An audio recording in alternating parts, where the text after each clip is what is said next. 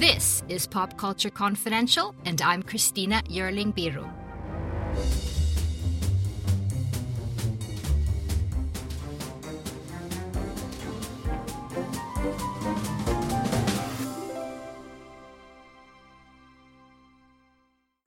Hey everyone, welcome back to the show. So we've talked a lot about the state of the film industry right now, but let's turn our attention to television. And I'm so happy to have back on the show the great Eric Deggans, NPR TV critic and media analyst. Thank you so much for joining us again. Thank you for having me. Yeah, I love doing it. The world is definitely a different place since the last time we spoke. How are you? I'm sheltering in place in St. Petersburg, Florida, trying to resist the urge to go to the beaches. They're starting to open them up around here, and I think they're insane to do so. So I'm just I'm hunkering down and watching a lot of television, basically. Yeah. Well, at least we have that, right? Yeah, exactly. So I wanted to start right off the bat with this week's news. And I wouldn't say it's that surprising, but there's a lot of talk about the Netflix quarterly report. And let's just say they're not doing all that bad, even though the rest of the world is. What are your thoughts? Yeah, well, as you indicated, it's not unexpected. When you look at the things, the areas of media that have most been impacted by the virus, of course, it's broadcast television, it's cable television, it's movie theaters, it's anything that involves advertising or involves gathering groups of people to experience it. So Netflix just happens to be in this wonderful corner of media where it doesn't deal with any of that. They don't have commercials. They don't.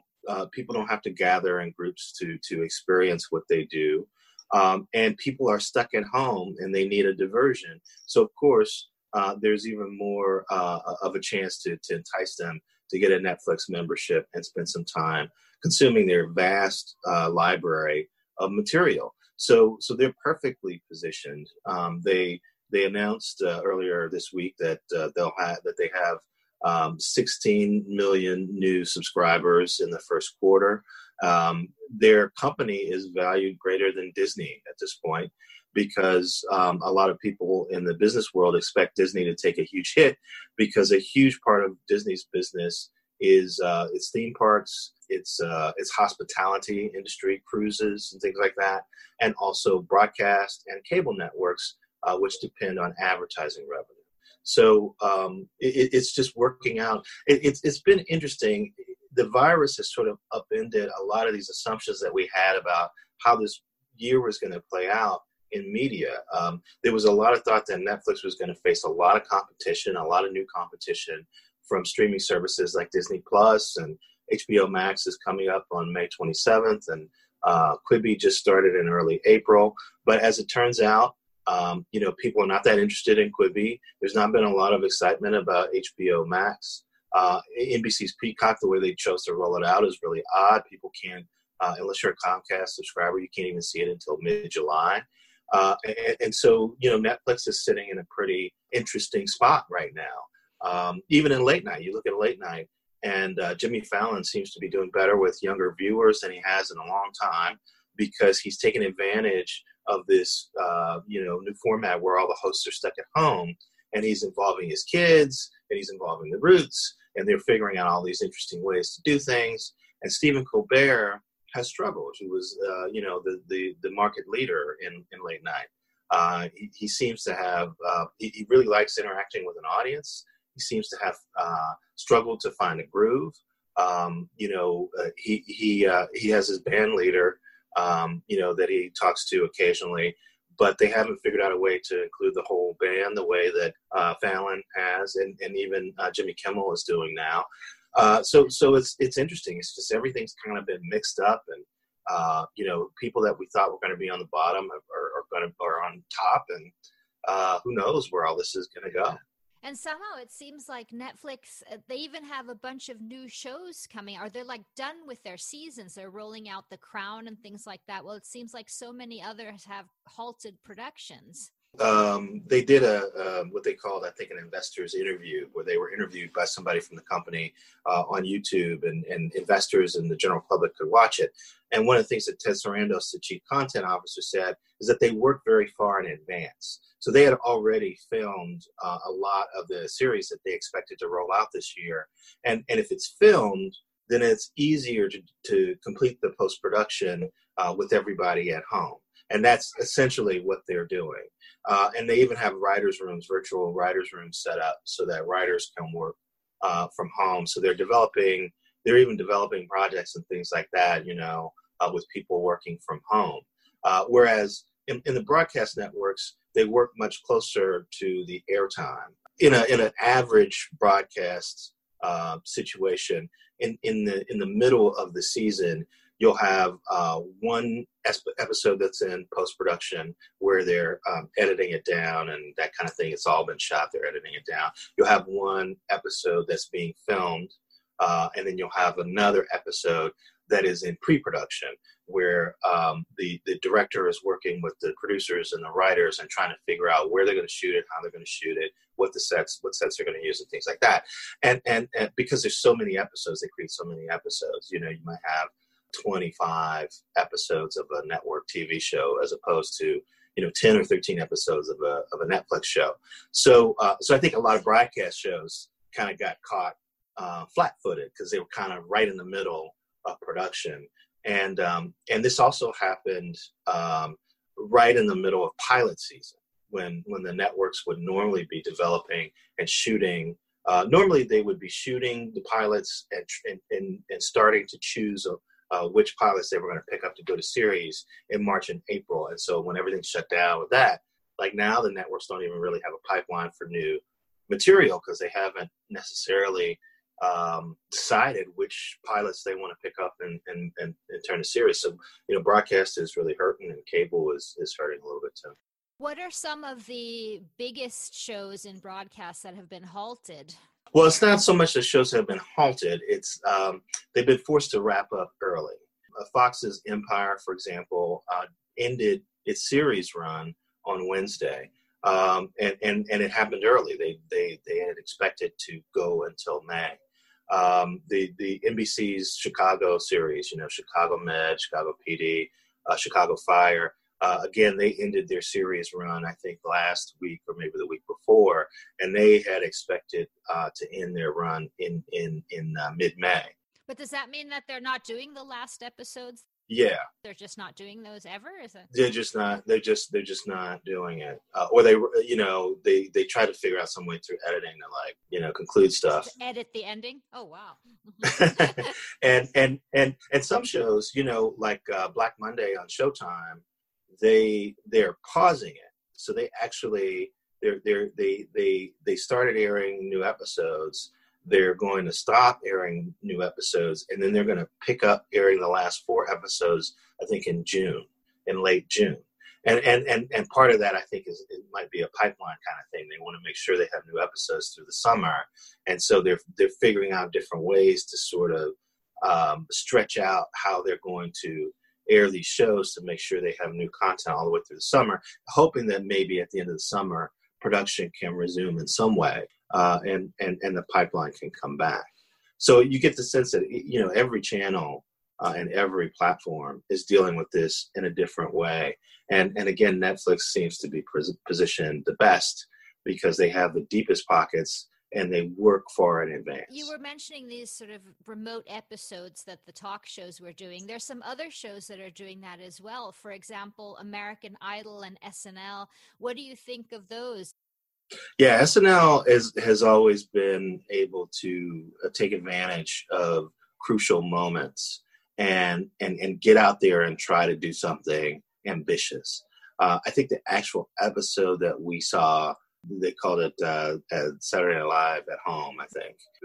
I mean, pound for pound, it wasn't like the best SNL episode ever, but you give them so many points for trying, and it felt so good to see the industry, actually try something innovative and try to do something different.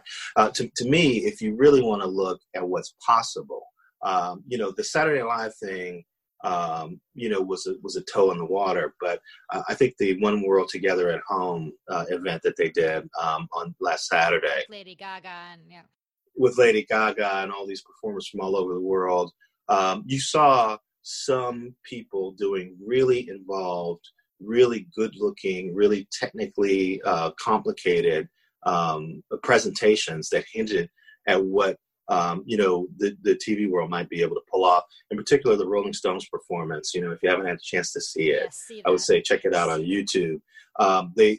Everyone looked good. The cameras that they used were high quality. They didn't look like a video chat screen like so many performances did. And it seemed, I don't have any special information, but it seemed like Mick was playing guitar and sang the song, and then they recorded an instrumental track to go along with what he was playing, and the other guys were kind of, to varying degrees, kind of faking along with what was happening, particularly the drummer, Charlie Watts, who was just air drumming, on a bunch of suitcases. But the technical sophistication required to sync up that audio, have it all sound good, have Mick sound good singing where he was, and then sync up everybody else to look like they're playing with him. It's deceptively simple looking, but it seemed like something very tough to pull off, but it worked great. And so if they can do it, then obviously big TV productions and broadcast networks and cable channels can do something similar. We're going to see the CBS series All Rise, the legal drama. They're going to do an episode that's all filmed with people sheltered at home related to the COVID-19 pandemic.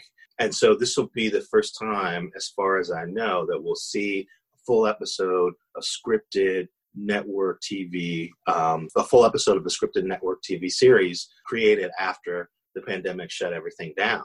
And so I'm really interested in, how they're going to pull this off. What is it going to look like? Is this something that could be sustained? Could they possibly do more than a one-off episode? It's places like SNL and All Rise and other series. They're pioneering these questions, and I think they're going to pioneer techniques that we're going to see retained even when the industry comes back. Because that's the big question, and it's impossible for us to answer when production will be back. But what are some of the difficulties that they will encounter? I know that a lot of people are talking about insurance, for example, how Sure. they'll be insured, all the crew and staff, and who wants to insure it when you're not sure if the virus is still spreading or not. What are some of the things you're seeing and hearing there? Yeah, I think, the biggest challenge, of course, is that if you don't have a way of testing people for the virus quickly, then you don't have any way of knowing that when you bring a group of people together, who among them might be infected and whether or not they might infect other people. And of course, doing something like filming an episode of television, you can't social distance while you're doing that, really. It involves too much close contact. One reason, for example, why we probably didn't see Alec Baldwin playing Donald Trump in the SNL at Home episode is because he couldn't, a makeup person couldn't come in and apply all the prosthetics. He had to pretend to call in. So what do you do when you have people who are playing characters where they need to have prosthetics and they need to have costumes? And so I think, all of those things, what has to happen is we have to have a situation where people can get tested. We have to have a situation where the companies can create groups of employees that they know are not infected and that they know are isolated in a way that they won't get infected in the future. And then maybe they can create a more stripped down kind of television early on. You're right. It's hard to know where we're going to be at the end of the summer, but I can't imagine that we're going to see anything approaching what I've described before the fall. And that means that, broadcast in particular is going to be in a seriously tough situation because they're going to start running out of new material, and it's going to be hard to imagine how they can replenish their supply because they need so many episodes of television and they can't make anything over the summer. So fall will be a bunch of empty slots or filled with something else, reruns or... It'd probably be reruns is what I would imagine, and that would be devastating to them, I think. So that's the question. There's a lot of pressure on these media companies that have a lot of financial resources to figure out a solution that does not involve waiting until fall to create new television. We're going to, of course, we're going to see a lot more reality because it's scripted is easier to do. We may see more animation. It's easier to do that, and it's easier to do that quickly nowadays with modern technology. There's a whole raft of sort of game shows and stuff that we're going to see over the summer. Maybe those will continue. I think the bar for what's considered an acceptable series may drop a bit, and we may see some series that perhaps they would not have aired in the past. That they may dust off and put on the air for a while. I think the broadcast. The other thing, in addition to sort of upending some of the things we expected to see from media this year, the other thing that I think the virus has done is that areas of media that were already struggling have been hit really hard. Broadcast television has already been seeing declines in viewership, has already been struggling for visibility and relevance, and now they're in a position where they can't make new episodes of television at a time when they were just getting ready to figure out what sort of new material they're going to bring to people for the fall. And in the same way, the cable TV industry, already kind of beset by people cutting the cord and not wanting to pay. Well, now we're in a situation where people aren't working. They're worried about how much money they have. They're stuck at home and they need to watch television, but they're counting their pennies. And it might make a lot more sense, to drop the cable channels and pick up a few streaming services that have material that you're interested in, as opposed to paying a lot of money for a cable service that's filled with a bunch of channels that you never watch. So those sectors have been hit hard. We've seen figures indicating that cord cutting is accelerating. And so even though viewership is up on the broadcast networks, advertisers are spending less money on advertising because they're worried about their future as well. So even though you're seeing more people watching television, it's harder to make money off of the bigger crowds who are watching television. So sectors that were already struggling in media are even getting hit harder. So many people losing jobs. I mean, it's going to be a real tragedy. I mean, we're already seeing so much of that in print and in radio and everywhere else. It's going to be a really hard time for media. But and another, I guess, less important thing, but I was reading a small article about what we're going to be seeing less even when this is over is kissing in television. So all these very sexy HBO shows are going to have to be. Maybe. I mean, my sense is that if you're in a situation where people are in a scene together, you have to have some sense. Yeah. You have to have some sense that they're not infected. So the whole kissing thing, I don't know about that, but what I find is I find myself getting nostalgic for crowd scenes. I was watching a new show. It's not out yet, called Hightown. It's going to be on Stars, and the lead character is walking through a street fair. And I found myself getting emotional watching this character walk through a street fair, say hi to all these people, give high fives to people they knew, hey, how you doing? You get a like a frozen yogurt, from a stand. I was like, man, I didn't realize how much I missed something like that until I saw it, on television. And so I think we're going to have this odd moment now where we are getting new shows that are showing a world that doesn't exist anymore and won't exist for a while. It is odd to watch shows where there is a concert scene or where there is a sporting event with a lot of people, because we are not going to see that for a long time. And so what kind of television are we going to end up with once people start making television that reflects our new reality? That's what I'm interested in. My experience has been that it takes a while for us to see this. When 9/11 happened, there were some series that tried to create things in the moment that spoke to how people felt. The West Wing famously tried to do an episode that talked about 9/11 that aired, I think, a few weeks after it happened. But I think what was obvious is that it takes time to process how people feel about stuff. And so the definitive sort of statement about what we're going through on television, I don't expect to see for a while, but it's always possible. And that's going to be very, very interesting, creative, riveting television. Just finally, you always give such good tips. I want to know what you're watching. Well, I happen to know, I think we're watching the same thing because I am riveted by The Last Dance. Yeah, The Last Dance is a docuseries, 10 parts, about Michael Jordan's last championship season with the Chicago Bulls in 1997 and 1998.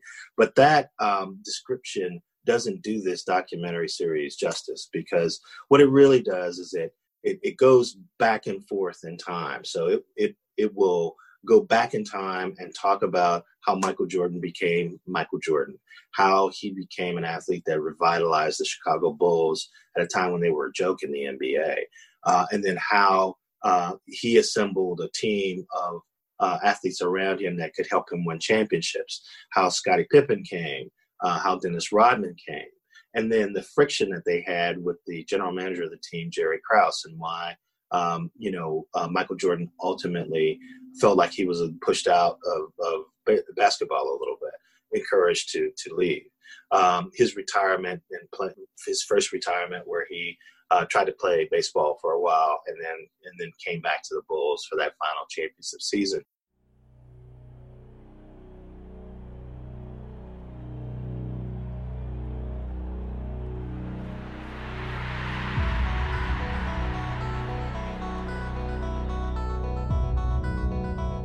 You guys not allowed? No, I'm just kidding. What time is it? Game time! My mentality was to go out and win at any cost. The Chicago Bulls have won the NBA championship. Jordan is the most talented player in the NBA by far. The show of the 90s, the team of the 90s. How you feeling? Whenever they speak Michael Jordan, they should speak Scottie Pippen. We created an image that people want to live up to. I think that's all you can hope for.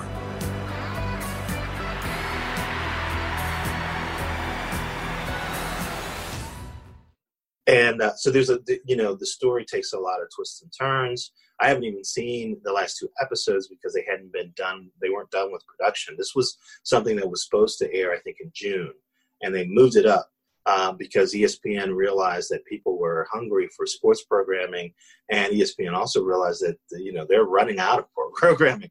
That's another thing that we didn't talk about was that Disney, ESPN is a big part of Disney as well, and they don't have any live news sports programming, so they're scrambling to figure out ways to create shows that people can watch. So The Last Dance is perfect for them, and very popular. The first episode became their highest rated documentary series ever on ESPN. And this is what you were talking about, that we're, wanting to see sports and events with people and things that we're not living in that reality. And I was just thinking when you were mentioning this, of course, there's no Olympics this year, which would have filled the entire summer for, is it NBC?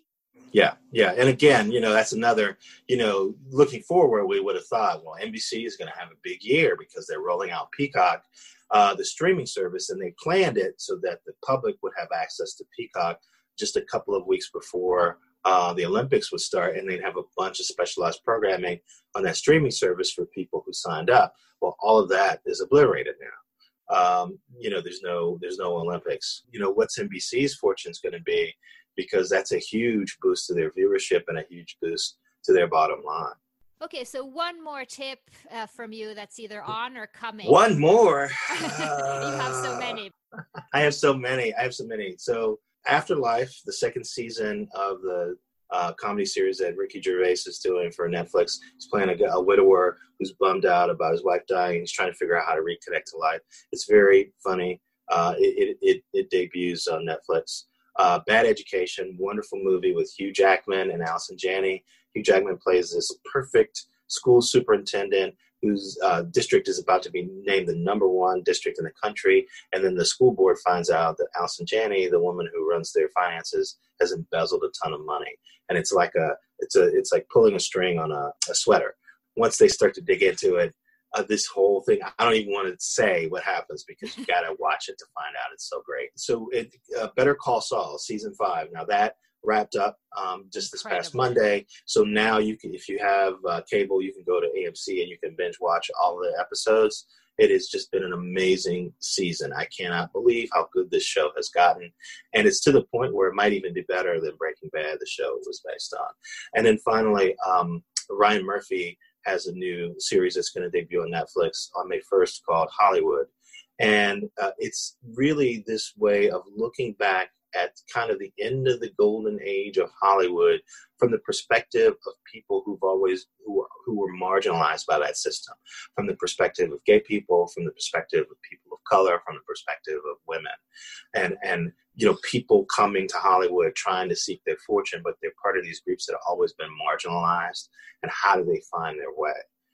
It is a really interesting subject, and it's also it seems to be heavily inspired by this documentary about a guy who ran a gas station in Beverly Hills that was a front for prostitution. Yeah, I have Holland Taylor was this week's guest on my show, so hear her talk a little bit about the series. Fascinating. Oh, awesome. Well, I'm so happy in these hours that we at least have some good things to watch and some comfort food. And thank you, Eric, so much again for talking to us with your interesting perspective. And I'll be calling on you again. Call me anytime. I love talking to you guys. Thank you so much to Eric Deggans. Follow him on Twitter at Deggans, Deggans. And you can hear his reviews and reports at npr.org. And thank you so much for listening. If you can, please support the work and get extra membership goodies by becoming a member at Pop Culture Confidential Premium. Check that out here, popcultureconfidential.supportingcast.fm. And if you have a moment, please rate and review the show wherever you get your podcasts. Thanks so much for listening. See you next time. I'm Allison Holland, host of the Kennedy Dynasty podcast. Equipped with a microphone and a long-term fascination of the Kennedy family, I am joined by an incredible cast of experts, friends, and guests to take you on a fun, relaxed, yet informative journey through history and pop culture. From book references to fashion to philanthropy to our modern expectations of the presidency itself, you'll see that there is so much more to Kennedy than just JFK or conspiracy theories. Join me for the Kennedy Dynasty podcast.